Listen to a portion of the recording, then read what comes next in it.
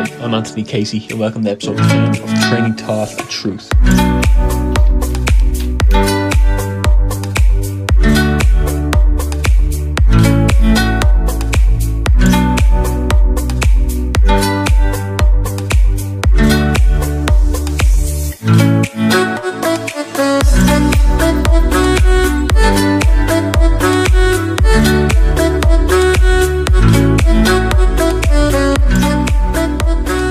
Okay, so this is episode 10 with Training Thought and Truth, and I'm here with Fred Olivo. Is that right? Yes, Olivo, correct. Olivo. And basically, today we're going to talk a bit about Fred's book. Yes, For God So Loved Even Me. Even Me, that's right. And you sent me a copy of this book, and I've only recently read it, and I have to say I really enjoyed it. First of all, congratulations for being able to get a book out there. It's a huge achievement. Not a lot of people have their own story to tell warrants a book. And the thing I did like about it, it was kind of short, but it was to the point, and it still had everything in the book that you needed to know. So I really enjoyed, I have to say, I really enjoyed reading the book. First of all, I know we don't really know each other at all, but this is my own podcast, and it's called Training Thought and Truth. And basically, it's new enough to me. This is only episode 10, and just basically a bit about my background and where I'm coming from with the podcast. Training is basically it's about physical, mental, and spiritual health and how to become balanced all together. So the physical is a lot of training. We talk about exercise, how it's diets, and how exercise is good for your mind, and that leads on to the mental side of things, and how you studying and certain books and having the right drive for life helps you, and then which also leads into the spiritual, because I think that's one thing you do need in your life to be complete. I think I was missing that part for a while, and only the last few years I kind of reconnected with my kind of more spiritual side, my Christian side more so. So that's basically what this is about. So this would probably fall on the truth side of things. So I'm wondering if you might be able to bring me over your journey from kind of beginning to where you are now, like it's stated kind of in the book, and just how you get on and how the book came together, kind of, without you can say as much as you want about the book, or Sure. Well, first of all, I want to thank you for the opportunity to meet you and for you having me on your podcast. I'm humbled, and pleasure. I just want you to know that one of the reasons I was drawn to your page was the training. I am, ironically, that not only do I have a book and I have a testimony to the glory of Jesus Christ, but I do maintain a balanced life where I do have a workout regimen, and I've been in shape for many, many years, and it's a big part of my life. It's great. And my daily routine. Yeah. That's great. That was going to be one of my questions. As well as workouts. Sorry, I lost you there. As well as as well as my spiritual workouts. I work out as a natural man as well as a spiritual man. I try to keep them balanced. I don't let the natural man get any bigger than the spiritual man. Yeah, it's a good way of saying it as well, isn't it? Yeah, you have to keep that balance. Yeah, the balance is all important, isn't it? And I think the balance between, that's it, because I think one helps the other. Your physical health, your mental health obviously helps your physical health. I think spiritual health helps both, and there's even scripture in the Bible you find on how physical training, exercise is good for the body, But I looked to delve. I'm very glad that you did seek out my page and you did come across it, and I was very happy for getting your book. And it was a few weeks before I was actually away in Israel. It was a birthday present from my girlfriend, and we were away last week, and we were in Nazareth, Jerusalem, Galilee. I had a big list of places I wanted to see. So we're 7 days, and we were traveling every day, But that's when I read the book, funny enough, and when I had time. Wow. Yeah. So it was kind of apt, It's good. It's a good place to read it, I suppose, isn't it? Yeah. But the minute I did start reading, I was stuck into it, and even I was on the plane on the way back, and getting off the plane, and she would tell you, I had to stop over in Munich and jumping on the little tram going between the two airplanes. I was reading the book and the tram and everything. It's very good. I couldn't, I highly recommend it. And I've recommended to friends of mine already. But so yeah, so if you want to talk a bit about the book, I guess it starts off where I would think kind of begins with your father in the very beginning of it, and I don't know if he kind of had the same this kind of gang mentality. Kind of, I remember the story about the dog, or maybe you might tell it a bit better than me. Yes, I didn't know at the time. Of course, I learned more as I matured and I got older. But yes, I was literally born into a I'm not going to say a criminal family, but my father did do some things that were against the law, to supplement his income. Him as well as my oldest brother and other family members, they worked for these families in New York who, they collected money, they carried packages from one location to another. They did things like that, and I always knew that something was out the norm, because whenever on Saturdays my father and I would have time together when he would come visit, because him and my mother separated when I was very young. I think I might have been 3-4 years old at the time, and I didn't remember the separation. But I remember I would go with him to different locations, restaurants, bars, bodega stores, supermarkets, and people will always give him money, envelopes of money. And I found that strange, but as a young kid, I didn't give it much thought. And I remember one time my mother laughed hysterically because she says, "Well, how did you and your father visit go today?"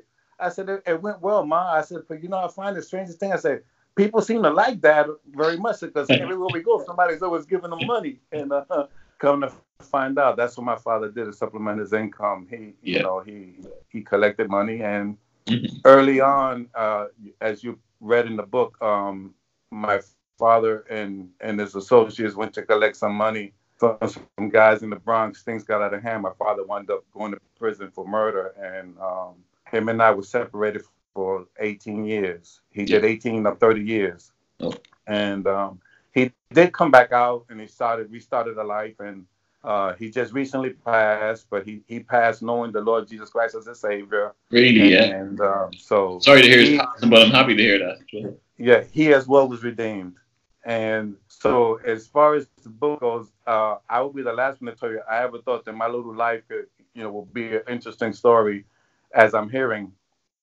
But I'll be honest with you, brother. I sat in that story for 20 years. Yeah, that's true, because the way it came about. Sorry, go ahead.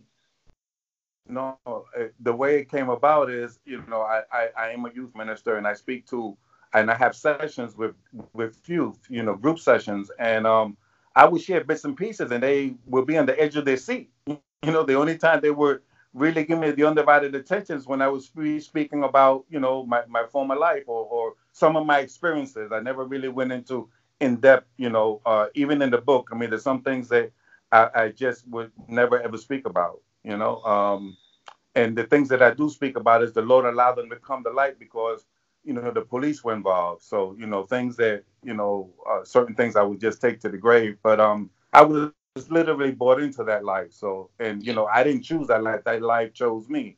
And so, in a lot of ways, wasn't it? Yeah, it sure was.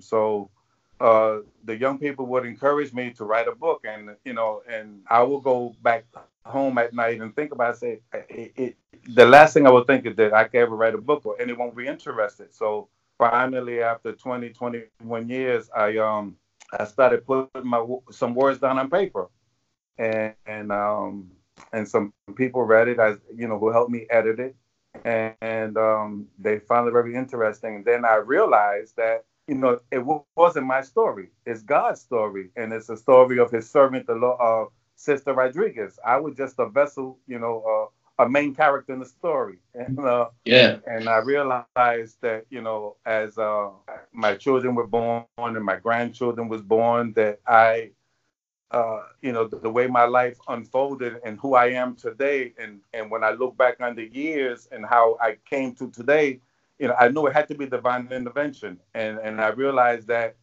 the story had to be told because it's to the glory of God. It's to encourage those that feel hopeless, to encourage those that are in the church to know that God is still that Jesus is still in the miracle business, and that He can change your life. And the key here is change your life if you want it. Yes. Yeah. He is not going to impose Himself upon you, but if you want to be a willing vessel, do you want change, which is I did at an early age, and He changed my life. That's true, and I often talk about the line in the Bible where it says, I stand on every man's door and knock. But it is up to the people to open that door, even, because some people have their fingers in their ears that literally aren't listening for the knock. When you do kind of open that door, it makes it, that's all it takes sometimes, isn't it? So maybe if we can jump into that then, into the book, because it's heavy at times as well, isn't it? That, you really did go deep into the gang mentality and that side of things. And which is great in the long run, because it just shows how someone could be down that far, and come up, from that, really show it speaks to people who feel they're in them situations, that, if you can do it, they can do it, that kind of thing. Absolutely. Sometimes it takes someone, I know you've gone through an awful lot, but sometimes it takes that person to be the example, to set the example for everybody else, or for a lot of people. We really don't know how many people we do reach with our own stories. And I think, your story, it's great that you got it out. And I think you were meant probably to publish it because, it is one of those stories that is written for a reason, Yeah. So when we're talking about this story, a lot of this takes place in your teens, I'd say, isn't it? It's 15 to 18 almost, a main part of the book. Right. And so can you tell me how you fell into that yourself, even with your father, where you fell into that kind of criminal kind of lifestyle or gang lifestyle? Well, those were the examples we saw in the neighborhood in front of us as we were kids. I mean, it was nothing for me at 8-year-old to see a drug transaction taking place across the street or in the hallway. Seeing the pimps and the prostitutes and walking the streets and the examples that we had in front of us were guys who were on the street corner, pulling in all this money. And so we aspired to be like them because we had no other examples. I mean, TV back in those days was very limited, so we didn't have any positive characters or influences from TV. And so we become a product of our environment, which is exactly what happened to me, which is why at 18 years old, I believe that the God's mercy and grace came upon, was extended to me, because I literally was involved in the life that because of ignorance. And, I have a saying that I told my young people is, sinner see, sinner do. And as a young kid, 8, 9, 10 years old, you're impressionable by these people and this activity. And then you desire to be with like that because that's all you see. So That's what exactly happened to me. I was a victim of my environment. Yeah. And, they say, we've done a lot of reading on the kind of, once you fall in among a gang of people as well, the kind of what they stand for, or the gang mentality becomes who you are. You kind of lose your individuality. It's very hard to break out of that. I know you have a line in the book, and it's talking about this, two gangs coming together to fight on one particular night. I think it might be the night. After the afternoon is, I don't even know why we were fighting about when I think back on it. It might have been you were stabbed at one stage. Yes. Was that the night I'm thinking of? No. I was I part of many rumbles, but the rumble that I spoke about and some of the things that I do speak about in the book are first time experiences. Yeah. Just to move the story along. And no, there was a first rumble that we went to, and we decided to go on a Sunday evening, try to catch them off guard. That's right. But they Yeah. were waiting for us, Yeah. Yeah. and they rained down rocks and bottles on us, and it was a very scary experience. And then of course, and the police came and things like that, and Yeah. so and that's when I say and the funny thing about it is, no one even told us why we were rumbling in the first place. Yeah, that's the whole thing, isn't it? You get into this the mindset, and it's not your own mindset all of a sudden. And you don't even think twice about it, and you run with it. There's a statistic there. I was reading from, I think it's Psych Central. It was once 5% of people in a gang have an idea, it's very easy to motivate the 95%. And it's true. It's almost like ideas have people rather than the people have the ideas. They run with it. But you talk about a friend in the book, and I hope you don't mind me bringing. Not at all. His name is Link. I believe you're going to mention the Link. Yeah, but I was actually going to bring up Lozo from when you did go to school with him, and then you turned out, when you told each other your secrets, you were in rival gangs. And you did come across each other at one stage, and this is actually what I was thinking of. This is when you got stabbed, isn't that right? Correct. That was fairly horrific kind of scene, because I can imagine you came face to face and you said, you'd imagine something was going to stop it from happening because you were friends at this point, but nothing did. He didn't even acknowledge that he knew me at all. I mean, he just ignored that. And things happen so fast, but he had enough time, and that really bothered me for years. He had enough time to say, hey, hold up, they may be not with us, but not necessarily a rival gang. I mean, we didn't have any problems with them. We never encountered them, but things just unfolded so fast that we got surrounded and we were outnumbered. I remember my brother telling me a few days later in the hospital that the newspaper said there was somewhere between 40 to 50 of them, and there was only 9 of us. So you can imagine how much we was outnumbered. And yes, and I was stabbed that night, and I was left for dead. I was stabbed and beat really bad with chains and pipes and stick, the kind of clubs and things. I'm not exactly sure all they had. It happened so fast. Yeah. But I was beat pretty bad, and I remember the doctor saying, I remember the doctor saying that if I would an older man like a 40 or a 50-year-old, I probably wouldn't have survived it. Really? Yeah. Wow. That must have been fairly severe. Yeah, because at 14 and a half, you still might be, developing a little rubbery, like the babies, you can drop them and think, they're pretty durable. But as we get older, we can't withstand, trauma like that. Yeah, you don't heal as well either. You're still growing, obviously, at that age. But a couple of things that struck me from that, you at the time, you were so filled with anger and rage. I remember you just one line I want to quote to you. You said, the hate and anger is like having a thirst that can never be quenched. And that's how you felt about that. That's right. It can never be quenched.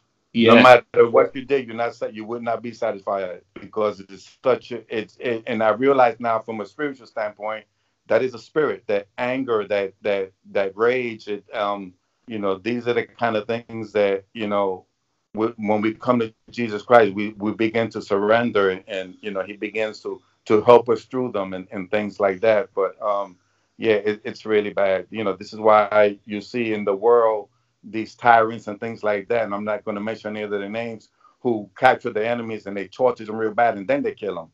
It's like, so yes, it's they're just, no matter what they did to their enemy, or they just, it's no satisfaction. Yeah, and it's true. I think I agree with your standpoint on it. Then different feelings are spirits that overtake you. You see it in people, you see it in groups. But in some ways, from reading your book, I realized, though, in a lot of ways, maybe these type of incidents also helped you. Like there was a part where you were in a detention center and you're talking about having to prove yourself straight away. Mm-hmm. And obviously you're hardened up then to a certain extent to be able to even take on that situation, So it was like you needed it when it was there, and you needed it. You could use it for keeping yourself, I'd say safe maybe, or in that particular environment, because that's not a normal everyday environment. That's not the outside world. That's its own, environment. And about this guy putting his feet in your chair the first day you're in the detention center, and you knew you had to make a point of that then straight away, kind of, or else you will be targeted, I suppose. Isn't that the way then these things work? Yep. And you Yep. hear that. Right. Right. They try you. And if, and this is what I try to convey to the young people today. This is the message, the purpose of the book, to get the platform, to, to get the group settings, to let the people know that this is what I try to tell the young people, is that, these environments you don't want to go into. And if you do, only the strong survive. It's a jungle atmosphere. And you have to you have to become a savage. And I realized I saw that happening in my life when I was there. It's like you on guard all the time, and it's like everything is violence and everything, and only the strong survive. Yeah, and I also enjoy reading about certain things that the book in a way is like a movie in certain ways, like, because you do see scenes like that in like the likes of Sopranos, where it's the first day of the prison, but also you had a couple of escape stories, Yep. in the book, and you can just imagine the pressure or the fear of that actually happening, because I imagine this is something that inmates think about every day, but to actually go through with it, and you actually got pretty far, with a few of them, didn't you? You got down the road, you made it to the car dealership at that stage as well, or would you go out in the bus on a different occasion? You actually got away with that one for quite a while, didn't you? Yeah. Well, in the first reform school that I went to was a more of a open grounds cottage type atmosphere. More like a work camp. So we were open, but we were far away from everywhere. So even if you decided, they called the AWOL. If you went AWOL, you probably couldn't get far, because the nearest town in either direction was probably, I'm not sure, I want to say 10, 15, 20 miles. So, though we were in open grounds, but we were in the middle of nowhere. So it was like, for the second reform school that was, and at that time in of the early 70s, juvenile like me, our activity was kind of new to society. I mean, they didn't, there was always bad juveniles, but, those of us of the early 70s kind of were taking it to another level. So society really wasn't prepared for us. So we were incarcerated, and during my second escape, they had barbed wire, but it wasn't kind of like the barbed wire they have today, where you can't get away from, the big circles and the big all around. You can't get over that. But, it was some barbed wire, but they just probably never thought that, we would attempt something like that. But, it still wasn't easy, but it wasn't as hard as it would appear to, I don't think today an inmate can do that. Yeah, yeah. And also, just talking about the prison system, you end up going to eventually Rikers Island, which is, I suppose, the maximum security penitentiary there, isn't it? It's where you found yourself, and really the set of circumstances is quite unfortunate, wasn't it? You were out and you were kind of targeted to a certain extent, you were kind of well known when you came back a bit, or your reputation had been that way, and when you were eventually, there was a kind of a framing, wasn't there, of your own character that led you to this place, which is really going in with the lowest of the lowest, or the worst of the worst, really, in that place, isn't it? Yeah, that's something that I would never forget. That was an experience, and that place was truly a jungle atmosphere. And what happened was the incident that happened there. Besides the time that I spent there, the rival gang put out a contract on me, and so this guy was going to carry it out, and so he was looking for the right opportunity. I knew people in there, so someone gave me word. Somebody let me know, hey, this guy's here. He's a professional at this. He got a couple bodies, to his credit, and so you need to watch yourself. And and that's what I did. I mean, but leading up to that, the few weeks leading up to the actual incident, it was nerve-wracking. Yeah. I was getting advice from old timers. They were saying this, it's like, it's better to, two things you need to do. Put it in your mind when you wake up here every day, and you be at peace. You're either going to have to kill someone, you need to be willing to die. Yeah. That's probably the way. That is the jailhouse mentality.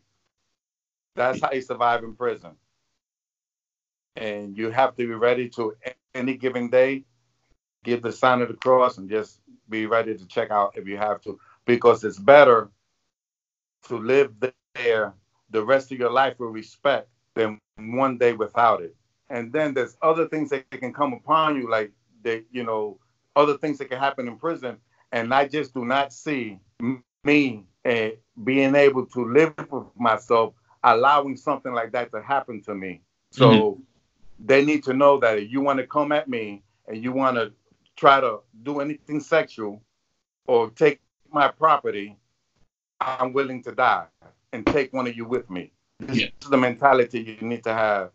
Or else they'll walk all over you, and everyone will do the same, probably. But I'm only speaking from what I'm reading, obviously. But I know also within that place you got thrown into solitary confinement for 30 days. I believe it was this 23-hour lockdown. 23 and a half. 23.5 hour lockdown. And can you talk a bit of what that's like? That's very hard to even imagine, even keeping your sanity in a small confined space for that long.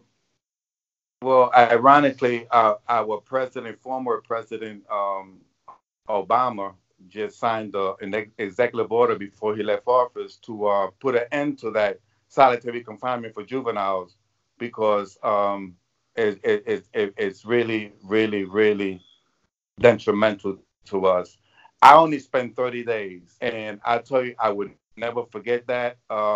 People say, oh, maybe 30 days. But when you spend 30 days in solitary confinement, 1 second, 1 minute, 1 hour, 1 day at a time, it is long. And it was the month of August, and I was in the middle of our prison is surrounded by the East River, which is where all the human waste goes of New York City. And the walls be sweating. You can get the stench. I mean, I don't know how I ever survived that. And I told you, just that 30 days alone, I'm not saying that I never, anything I ever done in life, I felt to that point, I paid for it in that 30 days, because it was a tough 30 days. And I'm telling you, a lot of guys couldn't do it. I seen every day somebody was cutting their wrists. Someone was trying to hang themselves. Someone was trying to set the cell on fire. Someone was always, because you can go crazy. Yeah. And also, the guards didn't make it any easier. I know what you said, the way they'd say about if there's a fire in here, you guys aren't getting out because they wouldn't have the time even. And the worrying thing was they weren't just threatening, that is actually true, that they wouldn't have the time to release you if anything like that were to happen, You were bottom of the bottom at that stage. Yeah, every night someone would yell, we're going to die in here tonight. I'm going to burn this so-and-so down. And you got accustomed to it. I would still go to sleep and say, whatever, if it's going to be, it's going to be. I just couldn't worry no more. The worry outweighed the stress of the worry outweighed the actual it happening. So I would just say, I'm going to see. I don't care. But we knew that it was possible because it was an old prison at the time. The section they had us in, and it was the kind where the guards had to come and open each cell individually with a key, and they're not going to be able to open 55 cells on one tier. Somebody's going to die. He might get one or two of us out, but he ain't going to get the rest of us out. So we know we would die. Yeah. So we had to live with that 30 days knowing that, hey, today might be my last day. It's crazy, It's I can't. Most people won't ever imagine what what it's like to go through something like that. But I don't guess recommend it. yeah, I would say so. Yeah. But when you came back then from when you were released, you kind of came across a new influence kind of on the street, albeit small, the Pentecostal groups. I know this is where Sister Rodriguez comes into things, and this is her introduction into your life at this point. Not that straight away. There was big things happening. She was kind of in and out for a little while, wasn't she? She was like always trying to get you around to drop by a church, which she obviously weren't that interested in at the time. Can you talk about how she kind of built her trust with Yig? It seems like, it seems very scary. You can imagine, her walking in among gangs, not knowing their nature or anything like that, it was very difficult for any one person to do it. But how did she catch your ears? How did she eventually get you to get on that Well, bus? well, first of all, what we liked about Sister Rodriguez is she has spunk. We admired her. I mean, and she also displayed to us a love that we've never seen before. I mean, I'll be honest, we're tough gang members and things like that. We're still only 14, 15 years old. We still would like to have, be cuddled and be loved. We just never had that. And she came and she was like a surrogate mom to us. I mean, she showed us love and attention and compassion and something we've never seen it before. And the main thing about Sister Rodriguez that we embraced about her is that she was real. You can just see the realness about her. And she was a lady of strong faith, and she genuinely cared for us. I mean, we never had anyone who cared for us. She cared about us eating. She cared about our physical health. She cared about that we have regular checkups and things like that. How were we doing? In our bodies. I mean, she just genuinely showed us care and love. And on top of that, she introduced us to Jesus Christ, and she did all of this as a woman of God. That's right, yeah. And something, she eventually did manage to send a bus for you to go to the church. I remember you saying even on the bus there was a lot of, like, drinking and smoking and all. We were It hanging wasn't. out the window. Yeah, it wasn't We your were regular. hanging out the windows, yelling at people, whistling at the girls. Just being rowdy and having fun. It was a Saturday afternoon, and the bus driver, I never forget. I couldn't tell you his name, but he was just so at peace. He was driving like we weren't even on the bus. It was like it was his mission, his contribution to his service of the Lord Jesus Christ, and he didn't care. He was going to get us there and get us back, and Yeah, yeah. But something happened in that church, and it was with. I'm trying to recall his name. Was it Fridge or Hammer. Hammer? Sorry, yeah. Before, you went in and you went up the front, and on the way out, he something strange happened. He fell to his knees there and then. He explained what took place there. Well, I think of that often, and it's just one of those things that you can't really put your finger on what happened. It was definitely the Spirit of God. It was definitely divine intervention. It was definitely supernatural. Prior to that, us going to church, he had just come out of the hospital. He was involved in a bad car accident. He stole a car. He had one of our other gang brothers with him, and the car hit a pole, split in half really bad. He was disfigured, his face, he was really bad. The other guy died, and he felt responsible for his death, and it was haunting him. And that day in the church, I guess the Spirit of God was moving. At the time I didn't know, but I can say that now. The Spirit of God was moving upon us, and or the anointing was there upon the pastor and Sister Rodriguez, that it just hit him so hard that on the way out he fell to his knees and he started crying. I can't remember everything he was saying, but he was like, we didn't know how to pray or anything, and we didn't know, the difference between Jesus and God and all of that. But he was just, crying out, uh, please forgive me. And he was And the amazing thing about it is that he was a tough guy.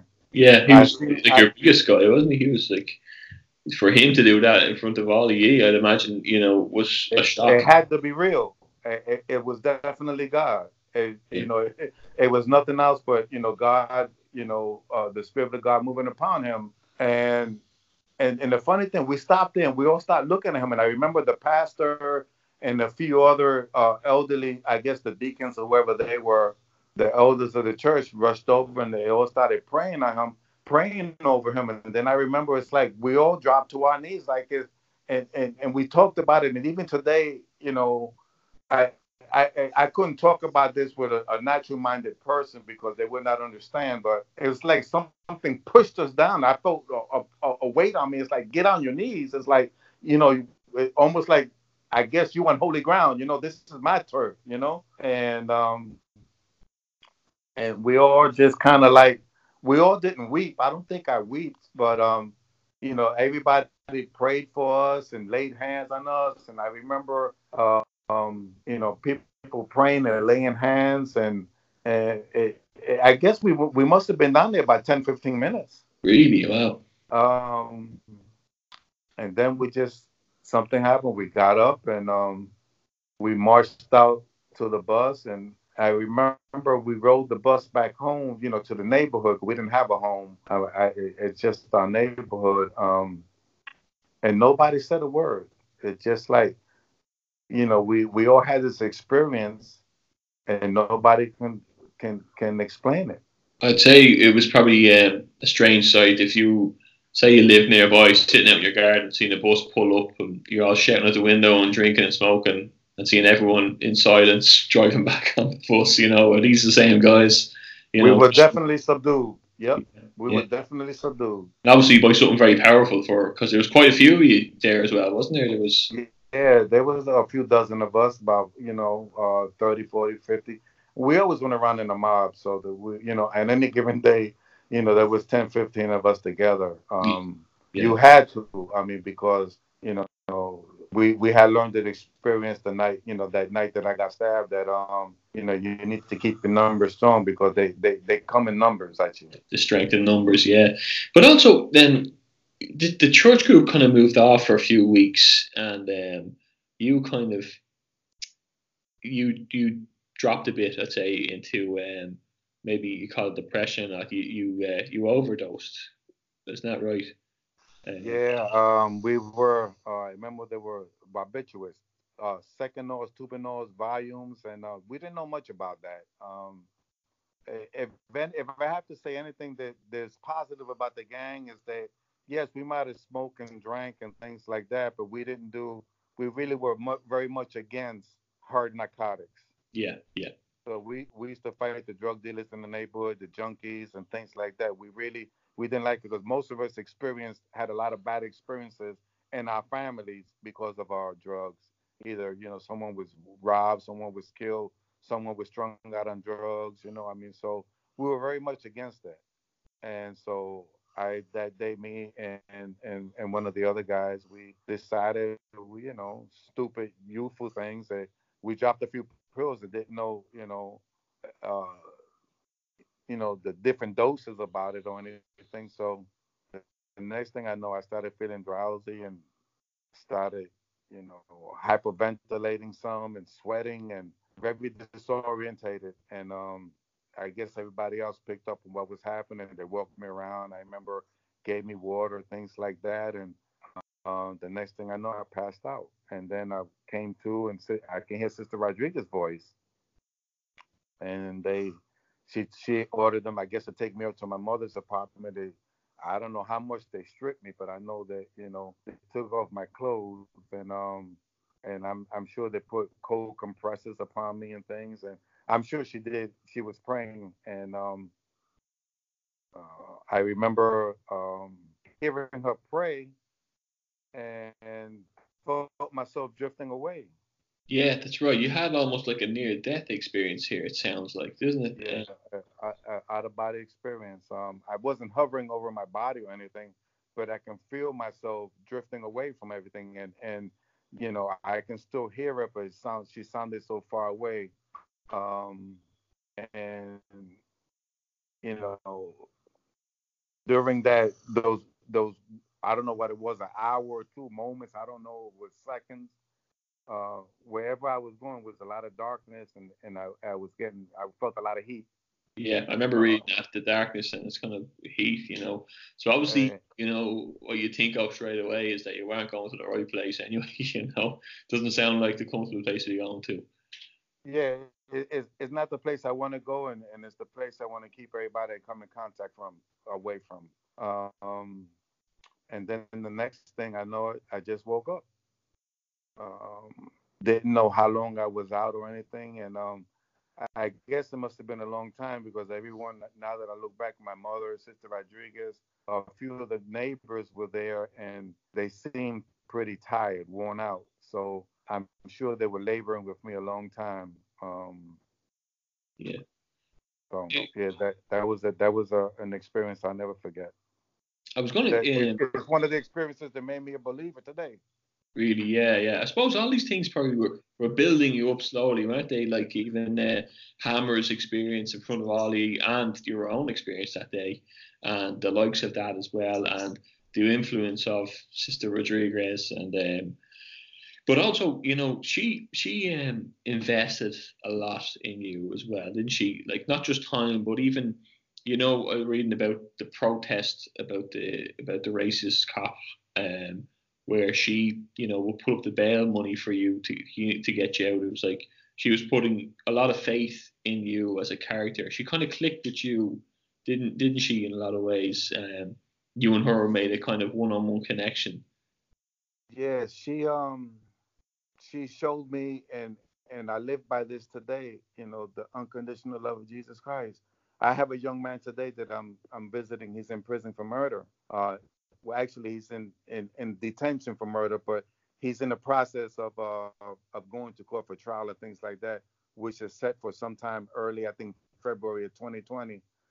And and and I've learned from that the unconditional love, surrender of Jesus Christ, and that's what she showed me. She wasn't judgmental in any way. She wasn't condoning or condemning. Yeah, She was just the servant of the Lord Jesus Christ. She was right in the middle. Lord, like whatever you're gonna do, I'm here for it, Lord. Use me either way, whatever you need to do. And so I learned what it is to be an unconditional servant of the Lord Jesus Christ. And I also learned that there's no such thing as a bad person. I believe that everyone could be redeemed if they want to, and one's life can be turned around and be a constructive life in Jesus Christ. yeah, absolutely. And there's also around this time a couple of attempts on your life where this also was a strange kind of experience or coincidence, maybe, where you turn around and there's, well, first of all, there's two shots whiz by your head. And you turn around, there's a guy with a gun to your head, which sounds like a point blank range. You know, what's going through your mind at this stage? You know, when you standing there. Well, I speak about that incident because of at the time that it happened, and but I've had many experiences like that. So not that I was accustomed to it, but it's like I've been there before, but you know uh, you it, I never really could put it in words. I mean, I was scared. I knew I had to do something, but his gun jammed and he took off running. Yeah, I guess at one time I probably would have chased him, but I just remember sat down. I was relieved because I was as good as dead. I was a goner. I mean, there is no way. It had to be divine intervention. Can no one tell me there is no Lord Jesus Christ? Just that night alone, never mind the other things that happened, the other things that God has proved Himself to me. There is no way that God was not there that night or showing Himself for who He is to me because I was a dead man, yeah, and it happened so fast. I got caught off guard. I'm normally on guard. I don't normally creep, let people creep up on me. And I guess I must have been so deep in thought of about my future, my depression, what I was going to do. that this guy just came out of nowhere, and on a Sunday night, and Like, it's just something that I've gone over it probably thousands of times in my mind, and I just it had to be God. There is no way that it was not the angels of the Lord there, because I mean, two shots at the back of my head as I'm going down the steps at the same time, and then the gun jams. But one thing I remember, I never forget, the look on his face. yeah, you couldn't believe it. Yeah. I always said to myself, if I'm ever gonna do something like that, I'm gonna take two guns with me, because you never know what happens. But I thank God I never got But involved after that that wasn't the anything end like of that. it, unfortunately. With I know you also said about the club, incident where you went down to the basement, because that's obviously where the restroom was, and you come across a guy like these weren't just random encounters. Obviously, this is probably rival gang, and obviously they were out to do you in one way or the other. And you got into a bit of a skirmish with this guy, when the gun went off, and you found yourself then in a big trial. Yep. And this one was again, this time as well. Talking about Sister Rodriguez, she had, for the first time, you had a proper actual attorney. Didn't she? It wasn't free legal aid at this stage. She was actually looking for. She obviously put in a lot of money in and time and faith into it. She believed you straight outright, and she trusted you, and so you had a bit of a fighting chance in your corner this time round. Yeah, absolutely. She remember he was named Paul Silverstein, and a tough Jewish guy. He was really something. Um, yeah, that night what happened was, I guess I was being watched again, and they were looking for an opportunity. Now I did have some of my boys with me that night, but of course I don't take them to the bathroom with me. So I went downstairs and I came out. I remember the guy. It was kind of dingy, dark down there, and he says, "You know what day it is?" And I'm laughing up there, and yeah, it's Saturday party night. It's like, and then I see the gun. And so I guess what he was trying to say, what day it is the day you're going to get plugged. Yeah, So, we rehearsed this over and over, that if anybody, even today, I live by this. God forbid, I don't go anywhere where people have guns, but you just never know. Especially what's happening in America today. I'm not going to take. I'm not no tough guy. I'm not no hero, but I'm not going to take a standing bullet. I mean, you're going to earn your bullet. So this guy, he took more than a split second to pull the trigger. So I charge him, and we're fighting for the gun, and the gun goes off. I didn't put it. I had put it in the book, but the publisher that wanted to take it out. Actually got shot in his groin. oh really? Yeah, I mean, we had a joke about it. He almost became a she, and so that, ironically, that helped out a lot, because from the hospital reports and things like that, they can see that the bullet came down, not in or up. So That's it right. you know Yeah, it confirmed the story of me fighting him for the gun. I guess maybe when he loaded the gun he was drunk, because there was his fingerprints when I was on the bullets and on the gun, and you know I remember giving the gun to Sister Rodriguez, and she gave it to the lawyer, and he turned it into the district attorney, and they did whatever they had to do, and so all the evidence came back confirming that it wasn't my gun, and I was a victim, and but it still took like 18 days to clear me. no, So, I told people today that, you think just because you can get someone to go up on self-defense, there's still a due process that has to take place. You're not going home tonight. yeah, So it's yeah, best to avoid situations at all costs, even if it is a self-defense case, yeah. because you're not gonna just give a police report and walk away. There's a process, and mine took 18 days, and I thought mine was pretty short compared to some of the other ones. Yeah, I can imagine. But in the meantime, you are kind of in Sister Rodriguez's custody almost, and I guess she's this is also working on your mental state as well, or your spiritual state, really. Because I know you decided to. I know your friend Hammer. You made peace with Lozo. And he obviously gets sentenced because he goes down the road of drug dealing, and Hammer gets murdered. And kind of while you're getting a chance to see, the different ways that criminal lifestyle can end, you're being sent on the right path, and it's kind of showing in a way that there's only one way out, or one or two bad ways out of that lifestyle, really. And had you stayed going down that road, that would most likely have been your fate also. You're in the same environment, same gangs of these guys, but by your story, you were saved for it. And I'd say I can imagine that still all downs with you. It's in a lot of ways, trying to get in this.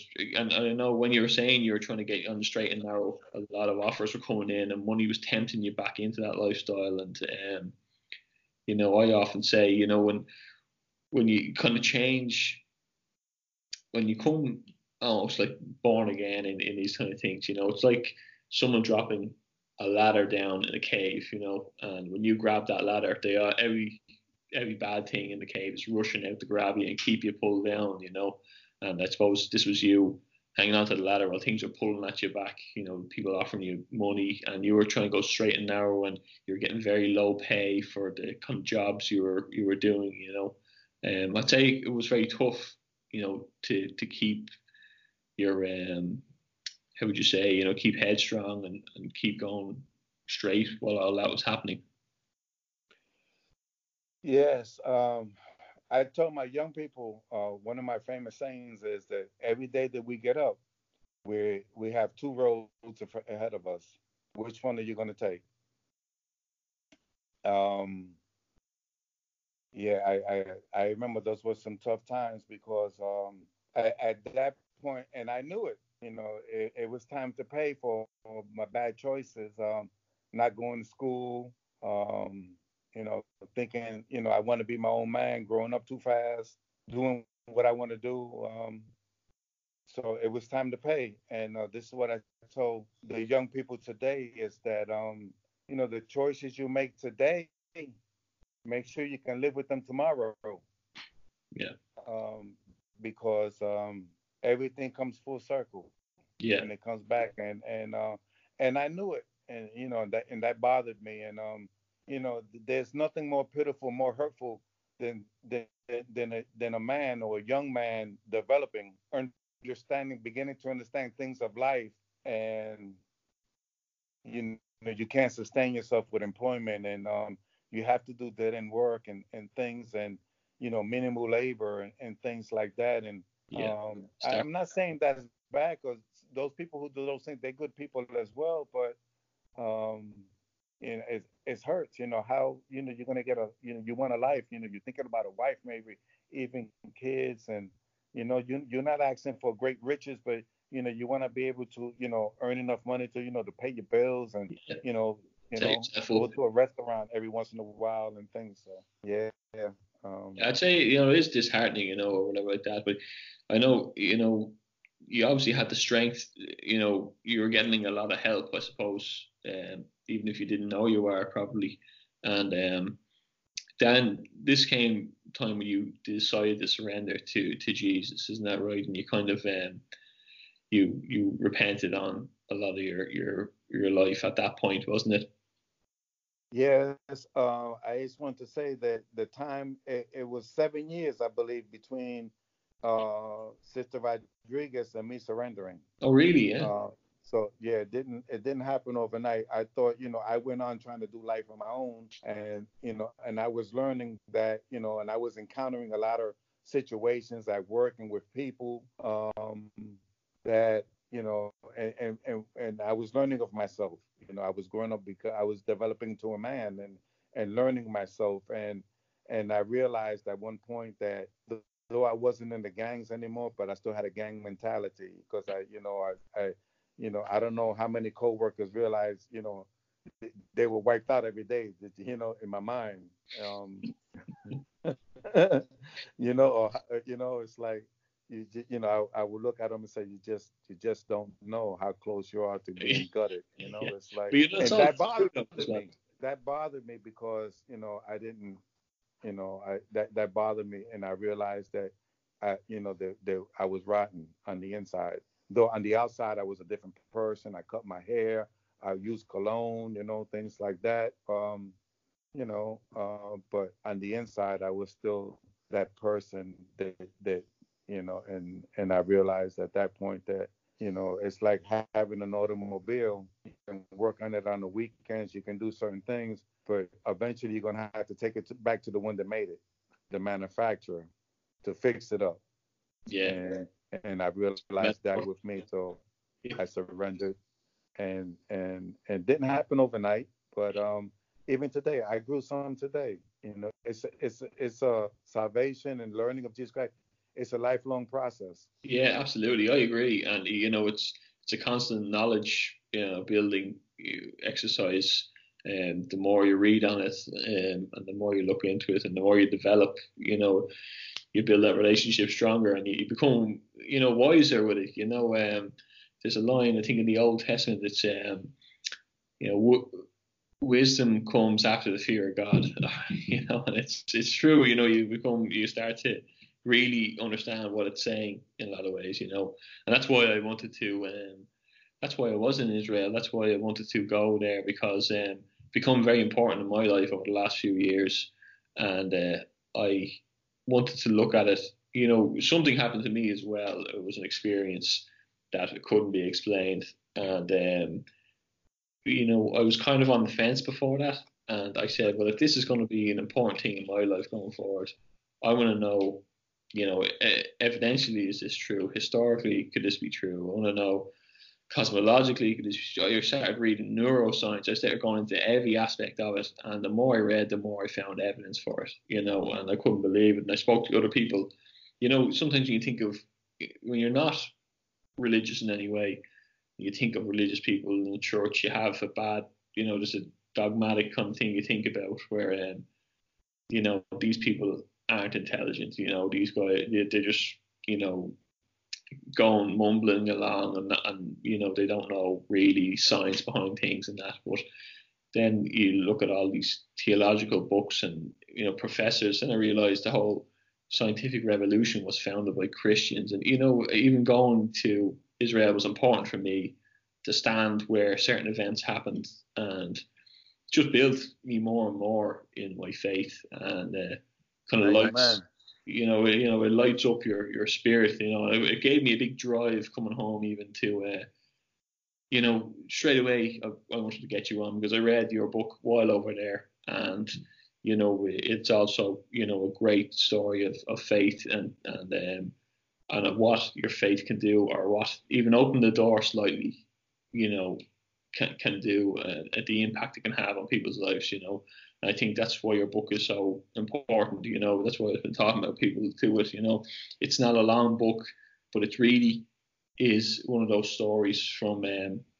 You get a lot of these stories, rags to riches. This is that story, but in a spiritual way. You know what I mean? It's that's the way I see it.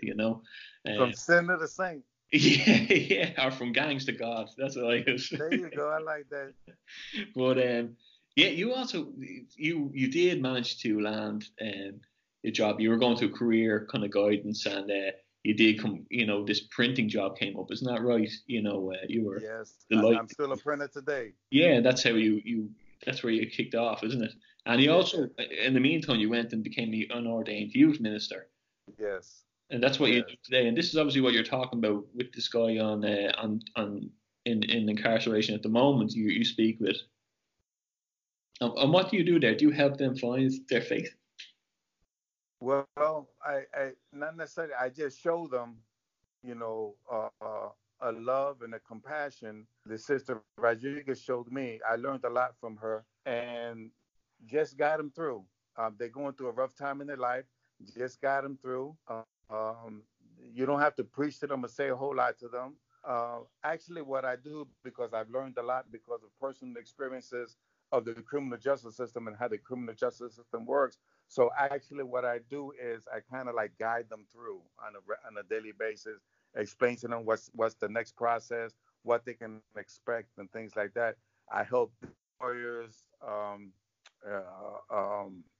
look at different jury candidates for the jury, strategies for the defense. These are things that I have learned, and with the spirit of God guiding me, it's in righteousness too. So It's a great calling, isn't it? yeah, it's great. It could be sad at times. It could be sad at times, frustrating as well. But yes, I'm great. I don't believe there's anything that there's a bad kid in the world. I believe we all can be redeemed and fixed up if we want to. So who am I to say who's a candidate and who is not? My Yeah. job is just to go and show the unconditional love of Jesus Christ, be a servant of the Lord Jesus Christ, not look down on anyone unless I'm helping them up, and see who at the end of the day, or at the end of time, who's standing, on the right hand of God. Yeah, yeah. And did your father come to faith? Was it through seeing you, or was it his own Well, revelation? ironically, I have my father had three sets of kids for three different marriages, and I was from marriage two. So from marriage three, um, two of the brothers are preachers. Oh, really? Okay. Yeah, I didn't know that. I mean, we just recently got reunited in recent years. So yeah, I got two brothers that are pastors, and so uh, when I showed up, with my faith, it was like the old man knew something. He knew it was more than just coincidence. Fair One, enough. maybe two, but the third one that didn't grow up with one and two, or three and four, whatever they were. I think I was two, so they're three and four. And the old man knew that God was real, and he had heard, he knew, throughout the years, the things that I was going through and things like that. So to run into me as a man at 28 after he came out of prison, um, and see me, with a family, with a career, loving, serving the Lord Jesus Christ. He was just taken back. And the only regret I have about the book is I left out one small story. Is that when my father and I were reunited after all these years, of separation, I told him we went to a carnival in Baltimore Harbor here in Baltimore, Maryland. And they had a carnival and they had a merry-go-round. And I told him that he owed me and that I would never ask him ever again for anything, but he needed to go on the merry-go-round with me. And me and my dad got cotton candy. Yeah. I never forget, I sat on the pig, he sat on the horse. And as they went up and down, we went around, and I was a 5-year-old for once in my life. Oh, very good. Yeah, that's just good. Yeah. I can imagine the scene. Um, what was I going to ask you there? When did you actually write this book? I wrote this book. I believe it was published June 2017. Okay, so it is very recent. Yeah, recent. I sat on it for a long time. I had it in my safe, and I didn't think that anyone would be interested. And to be honest with you, brother Casey, I have received some rejection because of it, even from, unfortunately, some people in the church. I think that people are looking for more like a book of from the streets or from gangs to Oxford or Harvard. That's not my story. No. My story is, hey, I come from the streets. I was rescued, literally rescued by Jesus Christ. He gave me a new life, and today, He taught me how to be a man. He made me a man today. He taught me the things of value. He taught me the value of hard work. Through His teachings of the Scriptures. He taught me to know that, there's no respect of persons. He taught me to know that we are valued because of who we are, not what we have or what job title we have or what political affiliation we have. The integrity and self-respect is worth its weight in gold. Yeah, And absolutely. that's how I live my life today. Integrity and self-respect.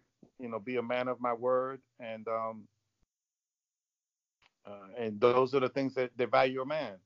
I realize that, and I often tell my young people, it doesn't matter whether you're a Rockefeller or a poor fella. When you're on that slab in the morgue, you're equal, and only what you do for Christ is going to last. Yeah, you can't take any of them stuff with you. But it's funny when you say that. I was a few years ago when my faith started rebuilding. My grandmother was very religious, and she'd have fights with the family. A lot of who are my uncles and aunties and that, they all just let her at it kind of thing, But she was really an influential person in her neighborhood, she would organize a lot of things. Everyone knew her as that person, But I rang her up and really, what had happened, I hadn't realized what happened. I had this kind of spiritual awakening, and I didn't know what to do about it. And I rang her up and I told her, and I asked her, I said, listen, can you help me obtain two things? And I said, I'm looking for a Bible, and I'm looking for, that classic picture of Jesus, I trust in you, the painting, and we used to have one in our house years ago, even though my parents wouldn't really be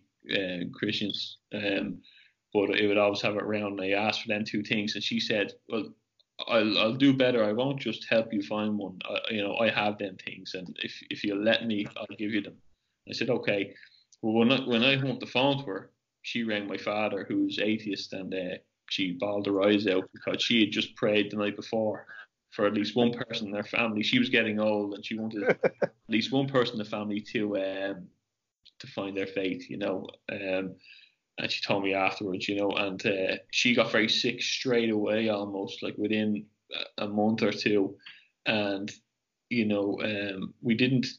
had planned these. We lived in different counties, so we had planned on having a lot of sleep. I was going to stay over with her a good bit and talk to her about it. We never got really around to that, but her influence, I have the cross in my kitchen now that she passed on. She passed in front of us all, but she was like, she gave me the New Testament, and just what you're saying about Jesus' life, I every time I read some lines of it, I don't really highlight it, but I write it in my phone. I have these notes in my phone that just some of the things he said in parables or even just lines, they're so intelligent for, even if he was just a man, they're so incredibly deep and intelligent.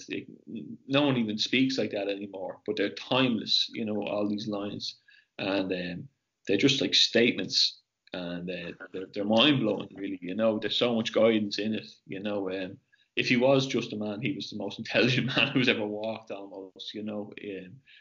So I really like hold on to them things and look at them often, and it's only been positive, it's just positive sayings, and I think it's great. But so when you say you said in the story for a long time, what made you turn around and say, I'm going to write this now? What was the Well, turning point? I actually, the Spirit of God was petitioning me. I started not having peace about it. One of the things I know about my relationship with the Lord Jesus Christ, it's intact, is because I'm experiencing something that I never did before in the world, and that's peace. I do have a peace, as the Bible says, that passes all understanding. And when that begins to get rocky and things, I know God is trying to get my attention. I think each and every one of us should know in our relationship with when God is trying to get our attention. Yeah, And I did everything I could to get out of it. I did not want to do this. I just didn't want to really put all this out there. I mean, for one, to be honest with you, I didn't think anybody really be interested, but then I realized that it's not my story. I'm just a caretaker of it. It's my testimony to the glory of the Lord Jesus Christ. I mean, I went at it with God, with Jesus over and over, and I told him, who's going to believe it? Half that stuff, nobody's going to believe it. And he says, in my spirit, he tells me, tell me about it. I know exactly how you feel. People don't believe me. People don't believe the virgin birth. People don't believe that I walked on water. People don't believe I rose from the dead. And it's like, so welcome to my world, son. It's like, okay, if we must. And then I went ahead and did it. And here we are today on your podcast.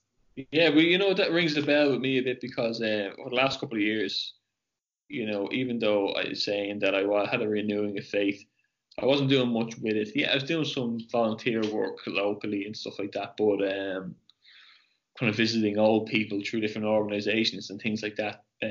But I wasn't.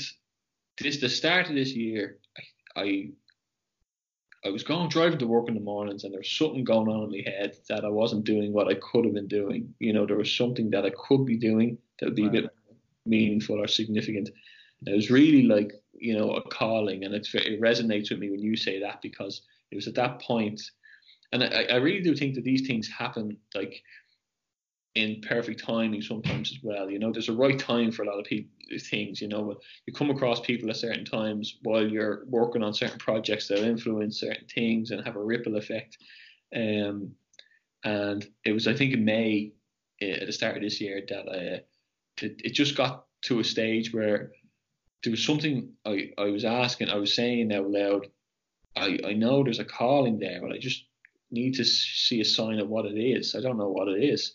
And I remember looking at, me and my brother play music, and we played it all around the country, kind of acoustic guitars and singing. We've done that for years. We had all this equipment sitting up, and it was kind of summertime, and we had microphones and all this kind of thing. And then I was listening to we're watching a lot of YouTube and testimonies and looking at podcasts and things like that. And then it kind of dawned on me one day that I had all the equipment for a podcast, microphones, mixers, everything just sitting there. Like, a lot of people had to invest like $1,000 or £1,500 to even get going on these things. But I had it all, and I was sitting at the back garden, and I was watching my son play, and the sun was out, and I had a pen and pad, so I knew something was coming, and I just started writing. And that was one of the first pictures I have up on Instagram, was the idea, and it was training and thought. And for years, my mantra was, if you're physically and mentally ready for the world, you'll succeed. But there was always something missing, and it was the spiritual ready for the world, because I think you really need that. I was missing something before that, and it's train, thought, and truth. It's truth for a reason, and it's for I am the way, the truth, and that's why it is there, and I kind of ease people into a bit where the first few episodes are all fitness based kind of, and then I'd ask at the end of it, so where's your motivation come from? Are you atheist? Are you Christian? You get big supports on that, but really, like, then, my last few episodes have been very spiritually based, very Christian based, and I was talking a lot about it. And then a lot of stuff was coming up that was more like that, and I was kind of hold off on it a bit. And I was like, well, people who are more to the fitness side will walk away from it. And then I just said, look, I have to keep these rolling. I have to just follow whatever is being brought to me, and now I feel like as though I'm not dictating this anymore, like once I finish an episode, there's another one there, and it's down along the same lines. And funny, these are the ones above the fitness ones. You can see this demographic worldwide, of people in Australia and America and all watching it, and they're watching the ones that are talking about Christianity and the testimonies. And people want to hear these stories. They're raw stories. Everyone can go to the gym and lift weights or go out for a run. But when you have a story, when you're, when your life changes because of this overbearing force, it's very interesting to people. You often do watch debates on YouTube, atheists versus Christians, and even the atheists are watching it so much and commenting. You know, it's an important topic for everybody. You know, and that there's a drive towards it. You know, but I get what you mean when you say the calling. You know, and I think that it's great that you did get it, even though it is. But and I think that I got it at the same time, and it probably works out well for us talking here now because it's the same time we crossed over on it as well. But I think it was. I think it's a great book, and that book, you know, I think it would be great as well. You know, something that's kind of overtaken books reaching young people is the audio book. Did you ever think of releasing it as an audio file? Yeah, that's also available, through the. Oh, you have it like that, yeah. Oh, Yeah. very good. Okay. Uh, the name of the other evades me at the moment. Oh, this is still new to me. Yeah, it's available in audio Is as it? Yeah. well. Okay, very Yeah. good. Yeah, Yeah. so I wasn't too sure. Yeah, because I was going to say that even at the end of this podcast, I was going to put a link of where you can find the book because I really do recommend it. And you know, obviously, you know, I have no other reason to say that. You know, to go and read the book. I think it's a great book, and probably as well hit home for where I was at the time, at the place in the world when I read it. You know, was the Holy Land. You know, so I had a few external factors kind of. That's on my bucket list. I'll be there one Well, day. Yeah. you won't regret it either. You know, we did Nazareth and we did Sea of Galilee. I was rebaptized in the River Jordan. I went and I saw the Garden of Gethsemane, the tomb. It's amazing. You know, I brought my girlfriend who was kind of dragged along. You know, but you know, she enjoyed it as well. You know, and I have to say it's one of these one in a lifetime kind of trips. You get two planes to, but it really is an amazing place. You know, but you know, one thing I was going to ask you, why did you pick that title? Actually, you know, it's an allude to John 3:16. You know, what for God so loved even me. Did you come across that one day and say, you know that? Well, that title came up because if God can take the time and the effort and everything that they went through to save someone like me, to orchestrate how my salvation came around, to send Sister Rodriguez to the neighborhood and things like that, and me being nobody, I was nothing. I was just, to the world, at that time, I was nothing. I was written off. I was scum. I was, we were insignificant. We were just sucking up the fresh air of the world. But yet, God saw fit to orchestrate his servant coming to the neighborhood and me being a servant of the Lord Jesus Christ because of it today. So, yes. So it isn't it like I was anything special. I wasn't. Was less than special, but yet he took the time to save me. Very good. And the final question for you: what does Sister Rodriguez mean to yourself? You know, in your life story, what part does she play? Really, you know. Well, I believe in heaven right now that they say we get rewards and we get crowns. I believe that she reeled in a big fish, and she showed me what guts is, and determination, what faith is. I mean, she had her moments with us. I mean, don't think that everybody was very friendly to us. I remember one time police tried to intimidate her because they were told to stay away when she was around, to stay away from us, and the cops didn't like that. And want to know? I remember a cop was questioning her from the police car, saying, "Who do you know?" She says, "I have friends in high places." And he says, "Well, who do you know? The captain?" She goes, "Higher than that." She says, "Who? The commissioner?" Said, "Higher than that." "Oh, don't tell me you know the mayor." She says, "Higher than that." He says, "Well, who do you know?" She says, "The King of Kings and the Lord of Lords." I'll never forget that. And No, I'd say so she sounds like she must have had an impact. She's almost a role model for your life. It sounds like what she has, the impact she had made you on your life, is what the impact you're making on other people's lives now through your ministry. And it's these people give up their whole lives for these things. nuns like that, they give up a family life and staying at home and following their own, pleasures and things like that. But it's great to see that, these things do work, them going into these neighborhoods, they are saving lives. I think it's amazing. And listen, Fred, I really appreciate you coming on. And I'm going to link below at the places you can find your book. And I really do recommend everyone read it because I think it's a great story. And it took a lot of courage to pen it and to get it out there. But I'm glad you did. So. Thank you, Casey, brother Casey. Thank you so much. And I just want to thank all my Instagram family out there who are listening for your love and your support. And I just want to say that if you don't raise your kids, the devil sure will. Yeah, yeah, that's great, and I really appreciate you coming on. And look, we'll keep in contact as well. I sure will. Yeah, thank you so much, brother. Thank you very much. Peace out. God bless. Peace. You too, sir. Thank you.